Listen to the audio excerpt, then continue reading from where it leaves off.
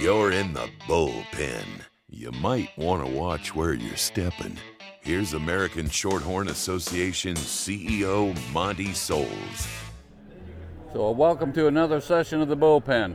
At this point we have two guests that are really special guests, and two people I respect a lot that we work with a lot. One of them here, Dr. Wade Schaffer, sitting beside me, and Chip Kemp over here, both representing IGS, and they're also part of the Simmental Association. So I'm going to start with Chip here and kind of tell us what your role is with IGS and Simmental. My job is to work with a variety of different audiences. Sometimes it's the commercial clientele. More frequently, it's more industry relations, packers, feeders, and oftentimes it's helping tell the story of IGS. I often tell our folks that I'm just Dr. Seuss. I'm just to make a compelling tale.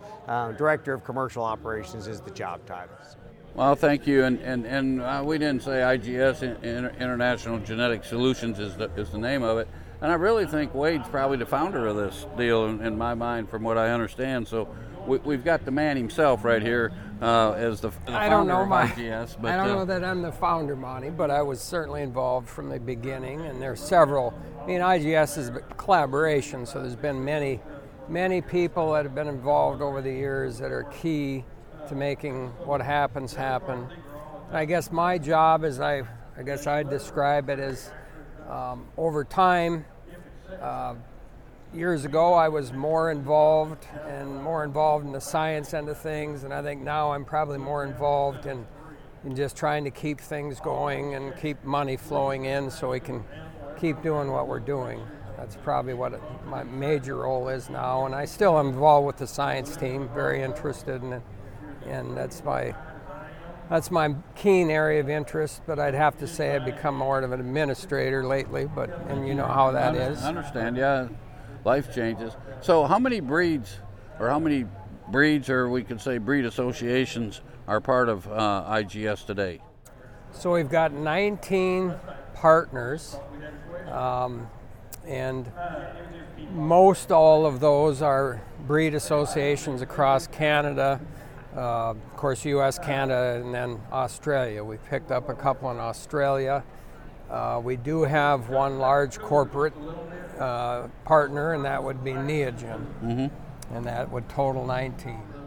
So what would be the number when you get asked the question, how many head of cattle do we have, how many animals are represented in IGS? Well, I believe we're pushing 21 million, and Chip may have a more accurate count. Actually, fairly recently, the more accurate count is we're actually well north of 21 and a half. Okay. So. Awesome. So one of the things I think that a lot of our listeners may not understand is what IGS really is and how it works, as it's the largest multi-breed genetic evaluation that we have in the industry. And it's probably one of the huge advantages that I feel we at Shorthorn have, and I think everybody that participates that's a partner in it picks up that same advantage. And so, Wade, kind of give us the view of exactly how you would tell somebody how IGS works when we look at all these breed associations that are involved. As you said, Monty, there's a sizable advantage to all partners involved in IGS. And one of the major advantages is that we are incorporating all the data out there. Like you said, in fact, I think we don't even have to say multi-breed. I think we can say we're the largest genetic evaluation of beef cattle, period. And actually, Shorthorn's in a unique position because Shorthorn has 3 different populations of Shorthorn in IGS. You've got the U.S. Shorthorn, which you represent. You've got the Canadian Shorthorn, and a few years ago we added the Australian Shorthorn. And what that does is you can take your high-use sires, and they typically are used across several of our partners' populations, and so it just multiplies the number of progeny out of those sires and increases the accuracy.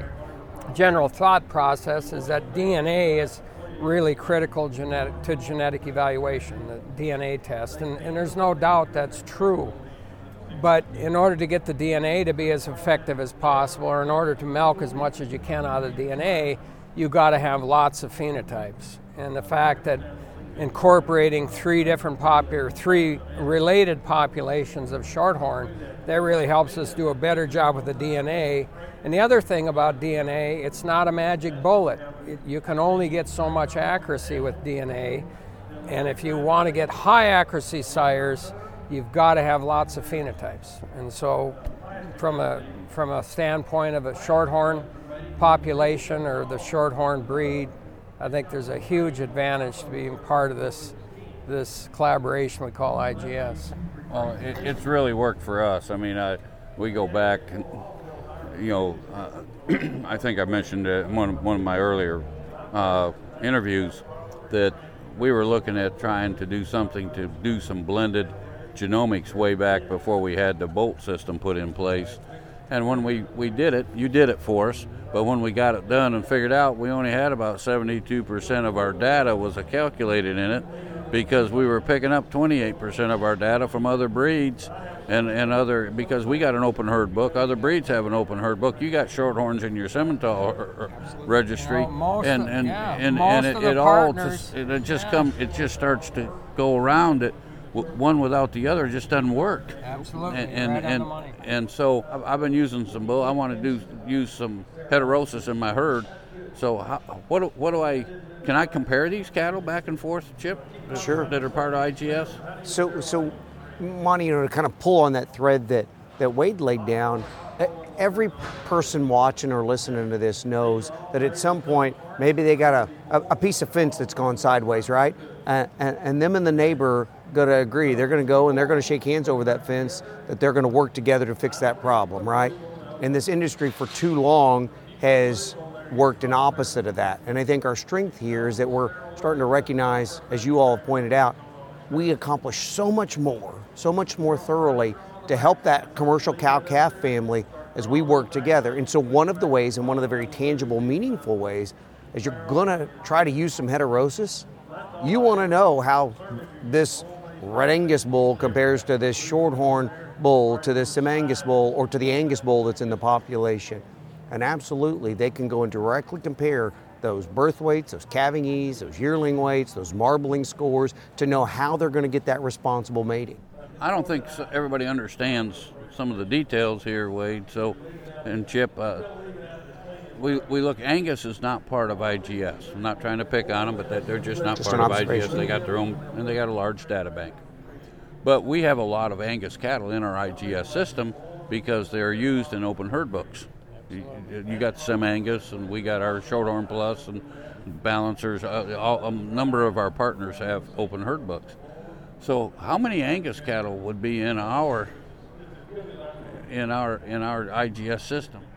I don't have an exact count on the number of Angus, and maybe Chip does, but I know there are millions of Angus, some straight, some hybrid, but millions of Angus-influenced animals in the IGS database, and all of those animals help us do a better job of predicting all of the animals in the database. And then they provide the glue. I mean, Angus, obviously, Angus red and black both, their genes flow across all these populations, and that's part of the glue that pulls all the populations together. Well, Red Angus is part of IGS, Simmental, Shorthorn, Gelby, Limousine, and the Canadian Angus. Canadian Simmental, Canadian Gelby, and Canadian Shorthorn. I mean, the list goes on.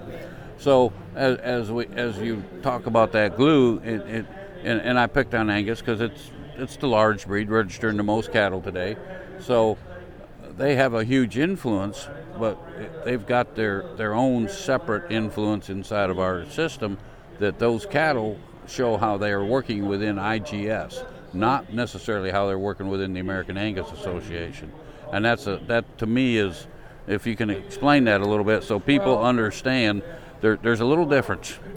There is, but what we do see is there tends to be a lot of agreement with the way, especially on higher accuracy Angus sires, there's going to be a pretty strong agreement with how they size up in the Angus Association evaluation and the IGS evaluation. to Wade's point, the millions of Angus records. We understand Angus genetics at a high level. We're quite comfortable and remarkably competent at figuring that out, and arguably have access to data points on that breed type that even the breed type itself doesn't have. Secondarily, though, when you look at specific bulls, it's a fairly regular occurrence when actual Angus seed stock producers reach out to us and ask, hey, could you give us some insight into some of the maternal metrics, the whole life cycle indexes that you all provide? Because those are some tools that they need that maybe they don't have fully at this point that they're looking for. And so it's a frequent occurrence when they reach out to us, because while the growth traits and some of the terminal traits tend to line up pretty well, it's not that we disagree with the other breed association. There are just some places where they have voids to some extent, and we have metrics that we can offer to add some insight. And our stayability EPD would be the example, the perfect example of what Chip is talking about. So Angus does not have a measure of longevity from the time an animal is a first calf heifer from then on, and that's what stayability defines. And we do have Angus breeders that kind of look over the fence, because we can size up Angus bulls because we have so much data on Angus and Angus females. We can size up how they rank in longevity or stayability because we have the data. So from an IGS viewpoint, and I know you guys both know I'm very strong component of that we need this. We need this in our industry, because if for me, on a personal note, I would probably say every breed should be part of this, because it's going to help all the breeders. Amen, brother. But you made the comment about it helping the commercial guys. I will also make the comment that I think it really helps our seed stock producers that are part of each one of these breed associations, maybe as much or more, so they can help the commercial guy even more, because of this cross-breed influence that we get from an open herd book. We can provide a better product to our commercial breeder. Absolutely. And then they can go make their decisions. I think that the beauty of the approach that we all take, right, all of our partners and those of us who are maybe a little closer to it day to day, is that we try to always think through these genetic predictions through the prism of what's good for the commercial producer. If it doesn't make a difference at the ground level, then it's just minutia math and noise, right? But clearly, as you said, Monty, if we're serving that commercial client and we're doing them well, their seed stock provider is winning, right? And so absolutely, that's the model, and you're correct. Seed stock folks from a variety of stripes see the value of collaborating. They know it benefits them personally. As breed associations, it becomes a religion. You've heard me say this, and we are very passionate about our religion. We're very passionate about our breed associations, but it's time to give up the passion and join hands and become partnerships, so it becomes better for the entire industry as we move forward, because the data-driven industry we're in today is ultimate to survival. And the more we can get in this big basket, the more we're going to get back out that's going to help us going forward. So what I'd say to that is amen, preacher Monty. You're right on the money. Well, it's a little funny. One day I walked out of church one day and I told the minister, I sell cows for a living at that time, and I'm pretty good, and you sell God for a living, and you're real good too. Here's $100. Yeah. Well, and you've heard me say, Monty, the same thing. I tell a lot of folks, I have a religion, thank you very much, and it ain't my cows. Yeah. And I think the thing I would challenge the commercial folks listening, if you're working with a seed stock operator that's been treating you well, that's awesome. But if they don't provide you metrics that allow you to directly compare across multiple breeds, ask them the tough questions. It's your family's livelihood. Ask them why they don't do that, and ask them how they can give you then all the tools. In the same way, if you work with a seed stock provider who refuses to accept the value of responsible crossbreeding and heterosis, then have them explain that position to you. Because, again, this is what's every rancher want, Monty. You know better than any of us. They want that name, that brand, to stay on the gate when they're gone. And so our job is to serve them the ability to help their kids and grandkids stay in that business, and to deny these things is just denying facts. And we're here in NCBA this week, and you've got your IGS booth and your Simmental booth. We're here with our Shorthorn booth, but we're all part of IGS. You go up and down these 2 rows here, it's all IGS partners with the breeds that are here.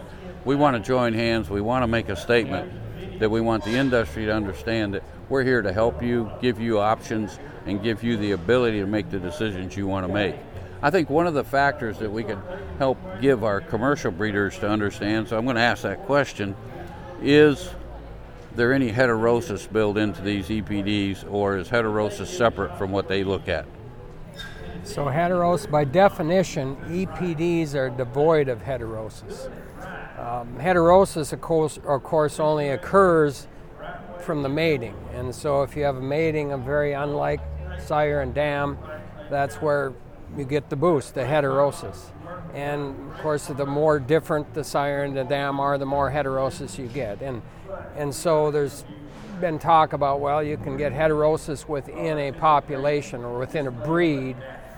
And technically, there's some truth to that, but we're talking that amount of heterosis. It's very tiny, and that's if you're crossing animals within a breed that are very unrelated. But the amount of heterosis you get in that compared to heterosis you get from crossing breeds that are very divergent is a drop in a bucket. It's just a thimble full of heterosis. So when they look at a Sim Angus and a Shorthorn Plus, there is no heterosis there. That's all been removed. So they can figure their own or take their own feelings or their own information to figure what type of heterosis they would get. They can get it. The only way they can determine the heterosis is know what they're going to breed that animal to. Right. So if you've got obviously a straight Shorthorn bull and you're going to breed them to straight Shorthorn cows, you aren't going to get a heterosis. A thimble full of heterosis, maybe. Yep. But obviously, if you breed a straight Shorthorn to a straight Angus or a straight something else, you're going to get maximum heterosis. No, I think it's a free game out there that I think our producers need to understand and they need to take advantage of, and there's ways to do that, and we got people on our staff, you got people on your staff to help them if they got questions about what breeds can I go to, or if I want to do a third breed or bring in a third breed or a fourth breed, what do you need for, are you looking for more maternal, or are you looking for more terminal traits, or what's your priorities that you're wanting to change? The core competency of a modern breed association better be credible genetic evaluation. If you claim to be a modern beef breed association and that's not your core, doesn't mean it's the only thing you do, but if it's not your core, you're not serving the audience, right? And so, an EPD can't have heterosis in it, otherwise you can't rely on it. On the other hand, we can walk and chew gum, because while EPDs are the primary beast and some indexes, we can also then take those tools and use them in ways like the IGS feeder profit calculator, where if you want a prediction of actual biological outcome with heterosis incorporated as you look at those different breed components, we can then flip the switch and put that heterosis back in and give you a vision. So if any of your clients or customers or viewers would ever like to see some of those things, those tools exist, but they only exist because we do the EPDs first, recognize those, and then appropriately proportion the heterosis back in. And those have been available to all the partners and all the breeds. I mean, totally free. They're there for access to anybody can log in there and find that and run their cattle they want to run through it, and it'll feed it right back to them the advantages or disadvantages they're going to get. So exactly. It's there to be used, and that's been what the goals have been for this whole partnership. IGS and Chip had mentioned that credible genetic evaluation is at the core of all of our partners' main mission. But also at the core of all of our partners' main mission is to serve the industry. We're here to serve the industry, and Monty talked about, we need to move past where a breed or a breed association is a religion. Breeds are populations that we use and try to help the commercial industry to make money and be profitable, and we need multiple viable breeds to be able to do that. And so I think as long as we all, as breed associations, focus on the industry in the long run, it'll benefit all of us breed associations and certainly benefit the industry. Yeah, our fellow breeds are not our our competition really. They're our partners. Even if they're not part of IGS right now, because we need to breed some black cows or some white-faced cows with our bulls. It doesn't matter, vice versa. They're partners. They can take advantage of everything. Our producers can take advantage of everything, and that's the big picture that they need to get a hold of. In my mind, this business is hard enough. And Wade mentioned something that and sometimes we get enamored with the culture of the business, and that's good. We all love that, right? It means a lot to us. That culture is a lot easier to sustain if we're making money, and so if you're a viewer of this and the profit component is getting a little challenging, I'd encourage you to have the courage of thinking about, is crossbreeding something I need to ponder? Is there a breed type that could maybe bring something to the table that, maybe I could get if I stay in my straight breed, but it might take me the rest of my life to breed to that point? Or maybe with my next AI purchase or my next bull purchase, I can take a significant step forward. And so I know these things can, as you pointed out clearly, they can be hard, and that's not lost on any of us, that these can be difficult things to ponder and accept. But reach out. Any of the three of us or any of our various colleagues would love to have a what-if conversation. If it goes nowhere, no harm, no foul. Yep. And so as we start to wrap this up, I really want to thank Chip and Wade to join us here today in NCBA. We've had a good week here. I think you've had a lot of activity. We've had a lot of activity. It's been one of the better NCBAs that I've been to. And, but remember, International Genetic Solutions. We keep saying IGS, it's International Genetic Solutions, and it is the solution that really it's well named. It is a solution for our commercial cow-calf breeders as well as our purebred breeders and our seed stock breeders, because this is the future of the industry. I actually did a little segment here a little while ago with some swine background. It's no different. They're doing the same thing we're talking about doing, only they've already got it done and they're down the road 25, 30 years on us. But they got a little different gestation and they have litters. But it's the same game. And we just got to sit here and be patient and let it take its course. But I really challenge everyone to look at this system and evaluate it, because I think it really has a lot of merit. Thank you, Wade. Thank you, Chip, for being with me today. And that's the bullpen today. Thank you for joining us.